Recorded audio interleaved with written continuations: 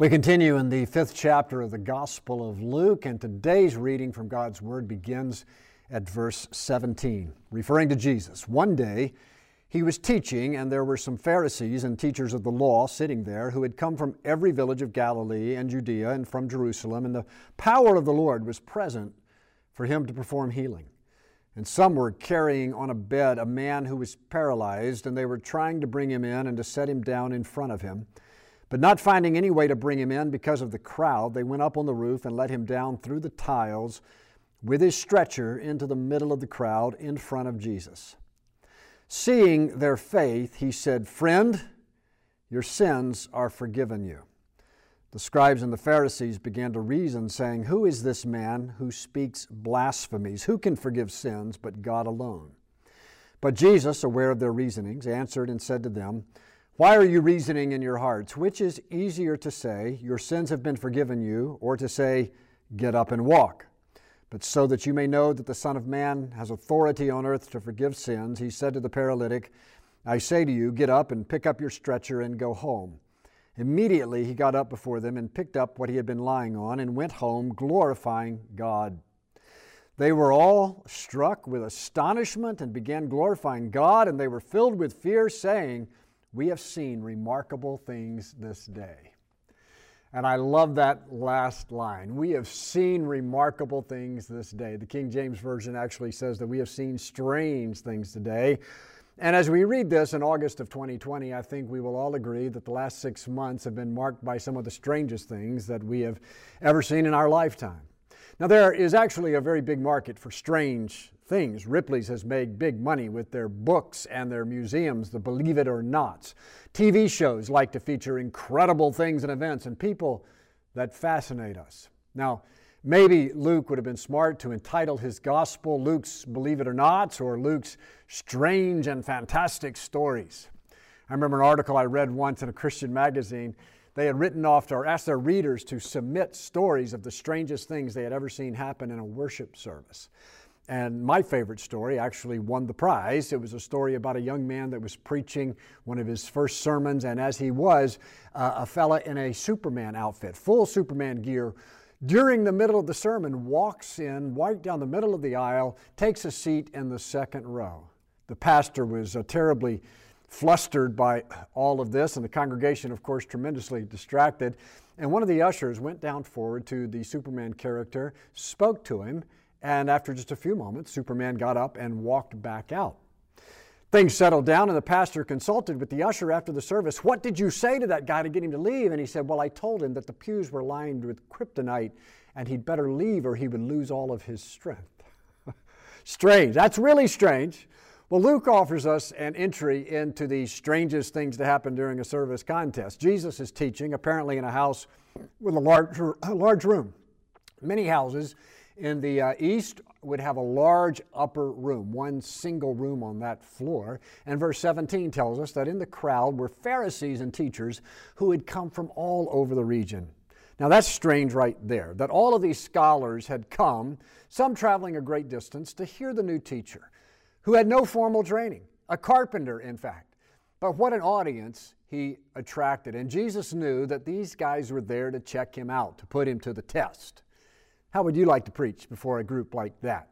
Reminds me of when I was in seminary in my class training us how to be preachers, and one of your responsibilities as a student was to preach once in the term before your fellow students whose job it was to critique you and to write down their notes about your sermon. So you stand up and you look out at your congregation, a small congregation as it was, not with faces covered with masks, but the tops of their heads is what I would see when I looked out, because they were looking down, writing what their thoughts were about your introduction and about your voice and so on. It was a context that was strange and unnerving, and so is the setting for this sermon by Jesus. But it gets much, much stranger. The place is jam-packed, and along come these 4 men carrying a paralytic who is flat out on a stretcher. They want to see Jesus.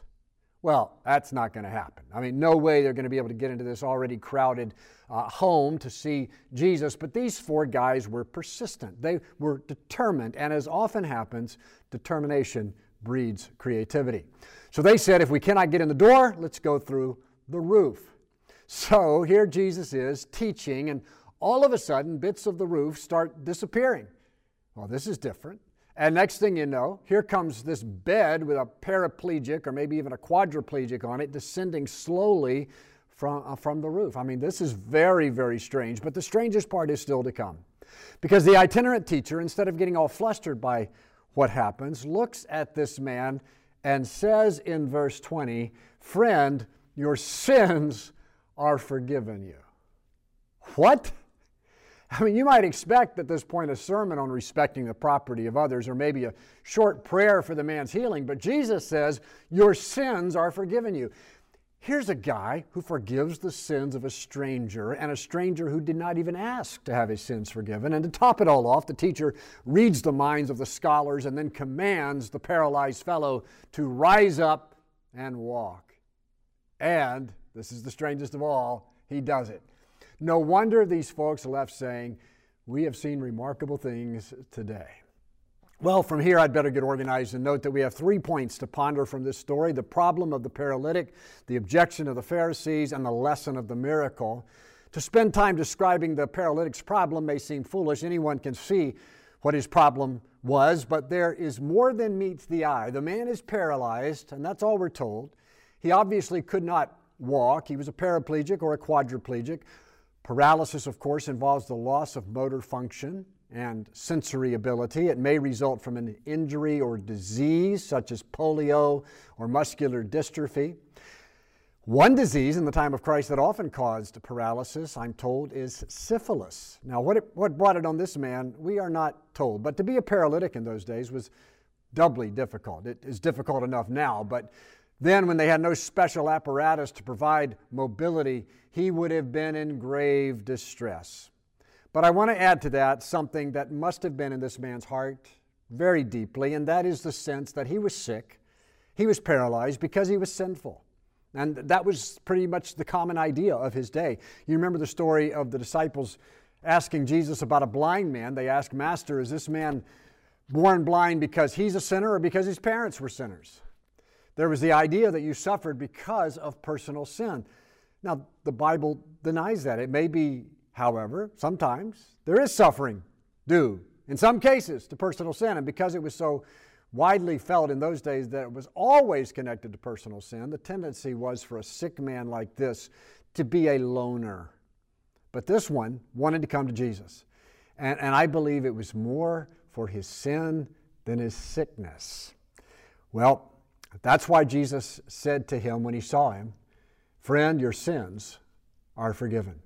Because the thing that had torn him up and had been the despair of his soul was not that he was sick, it was that he was sinful. Jesus knew what was the need of this man. He perceived the deepest desire of his heart. The paralytic never said a word that we know of. Maybe he was even paralyzed in regard to his speech, but Jesus sees his thoughts and reads his heart. It says, their faith was strong, seeking faith, a faith that would risk embarrassment, risk exposure. So he spoke to the man's real and deepest problem, not his handicap, but his guilt. That was apparently his real anguish. Now maybe this paralysis was due to immorality, but whatever the case, this fellow, he knew he was a sinner, and he sought help at the feet of Jesus. His apparent problem was not his deepest problem. His apparent need was not his deepest need. You know, frankly, that's true with most of us, and it's an important reality to grasp. The need, or the greatest need of any human, the Bible tells us, is forgiveness. You look at the poor man and he says, I need money.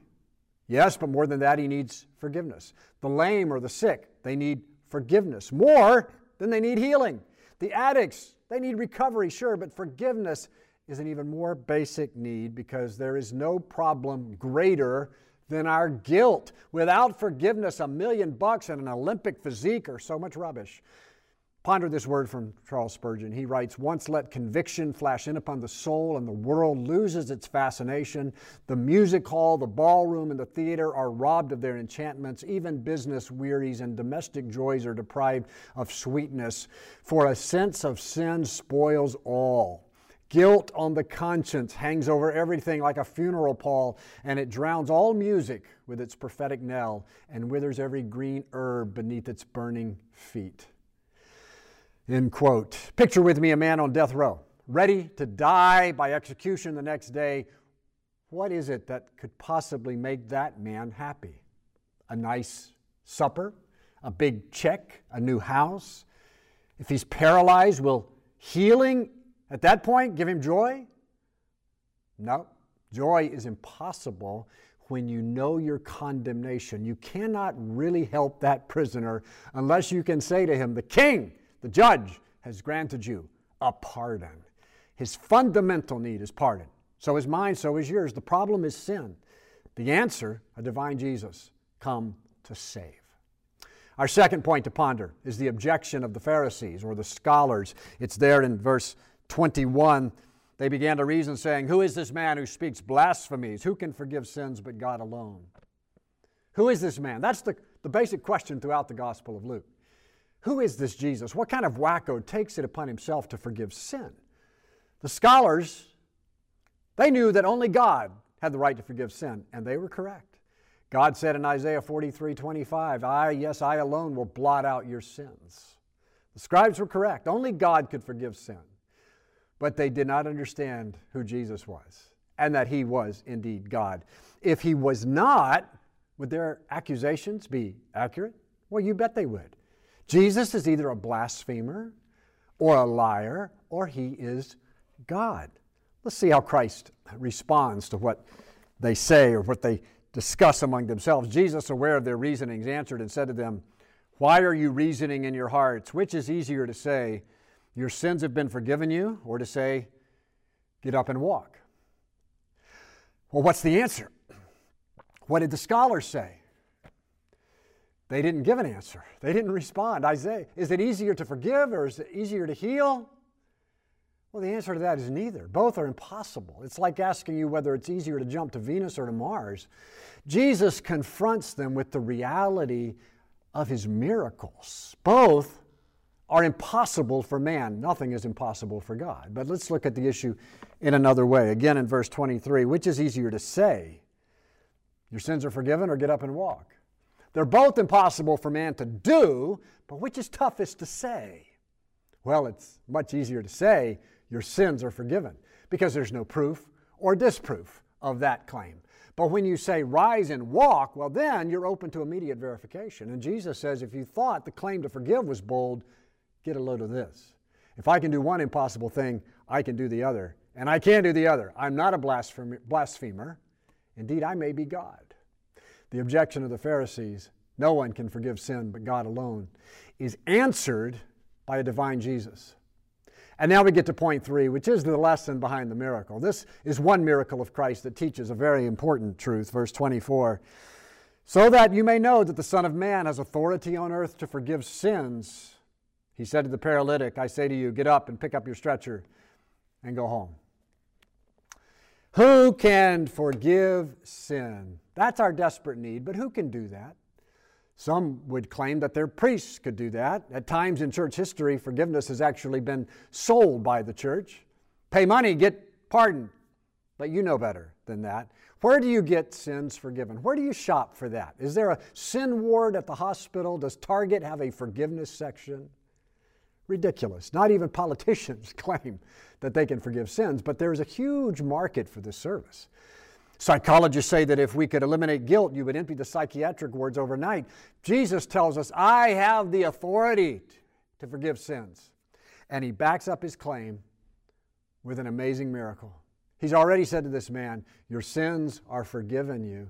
He says that a number of times in his life, but you can be sure he never says it glibly. Christ knew that if he forgave a sin, he had to die to pay for that sin. Jesus has authority, yes. He is the Lamb of God that takes away the sin of the world. But the Lamb does it by dying himself. That's the price to pay for our sin. And that's another reason why Christ's words are so remarkable. Forgiveness itself is a wonder. It's rooted in the mystery and the love of the cross. Now, forgiveness, by the way, it's a Christian distinctive. It is central in our faith, but few other religions even address it. When you speak to someone of another religion, even the quasi-Christian ones, ask them how their religion addresses the problem of sin. How is guilt taken care of? Likely they have no answer. But when you come to Christ, He says, friend, your sins are forgiven you. Forgiven, dismissed, removed. They're gone forever. Psalm 103 says, as far as the east is from the west, so far as He removed your transgressions from you. Isaiah 118, come, let us reason together, says the Lord. Though your sins are as scarlet, they'll be as white as snow. Though they're red like crimson, they will be as wool. Micah 7:19, He will again have compassion on us. He will tread our iniquities underfoot. Yes, you will cast all their sins into the depth of the sea. Hebrews chapter 8, verse 12, I will forgive their wickedness and remember their sins no more. Christ has authority to deal with your deepest problem forever. Just as He removed the paralysis, so He removes sin. What Christ did for this man, He does for every sinner who humbly comes to Him and looks to Him by faith. Look at what He did. He forgives, and then He says, arise and walk. He sends you out to live a new life. He makes you whole. And you do things you formerly could not, like live a godly life. Think about this. What Jesus did in verse 24 is like what we do when we call men to repent and to trust in Christ and follow Him. Natural, unconverted man can no more do that than this paralytic can walk. But when the seemingly silly command goes out, so many times does the power of God. And the woman or the man who hears is changed. That person is enabled to leave their bed of sin and walk in new obedience. The paralytic becomes a symbol of the Christian, a new creation in Christ. Praise to our Christ who has authority to forgive sin, and with it power to change sinners. We wrap up by seeing how folks responded to all of this. The leper, as we have said, he amazingly did as Jesus said. Verse 25, immediately he got up before them and picked up what he'd been lying on, and he went home, glorifying God. And his exit, I expect, was a lot simpler than his entrance. Now, do you think this man went out and began living his life with a goal of earning God's forgiveness? No. He was free. He knew that if Christ could heal his body, he could trust what He had said. And Jesus said, you are forgiven. And I bet he just trusted that word and lived out his days in glad and grateful service to God, not sweating to earn His love, but just enjoying it and responding to it. Making more of your sin than you do of Christ's mercy. Some think of it as humility, but it's not. It's unbelief. The Savior says to all who come to Him, He says, you are forgiven. And we honor Him most when we live in the freedom of that strong word. Your sins, they are forgiven you. Those in the crowd responded in diverse ways, but verse 26 says they were struck with astonishment and began glorifying God. I mean, they were freaking out, and I bet it was a funny sight for those in the room to look up and see 8 eyeballs as big as saucers peering down from that hole in the roof. Many gave God glory, and then it says they were filled with fear. We see this reaction to Jesus many times in the Gospel of Luke. Someone with this much inexplicable power, well, they were scary. And I like what they said. We have seen remarkable things today. And yes, we have. Especially wonderful is that we see in Jesus a Savior who has authority and a heart to forgive our sin. One of my favorite hymns says in its final verse, His grace has planned it all, 'tis mine but to believe, and recognize His work of love, and Christ receive. So let us believe, and so let us receive. Good Father, we rejoice in this story today that it speaks to our deepest, most profound need for the forgiveness of our sins.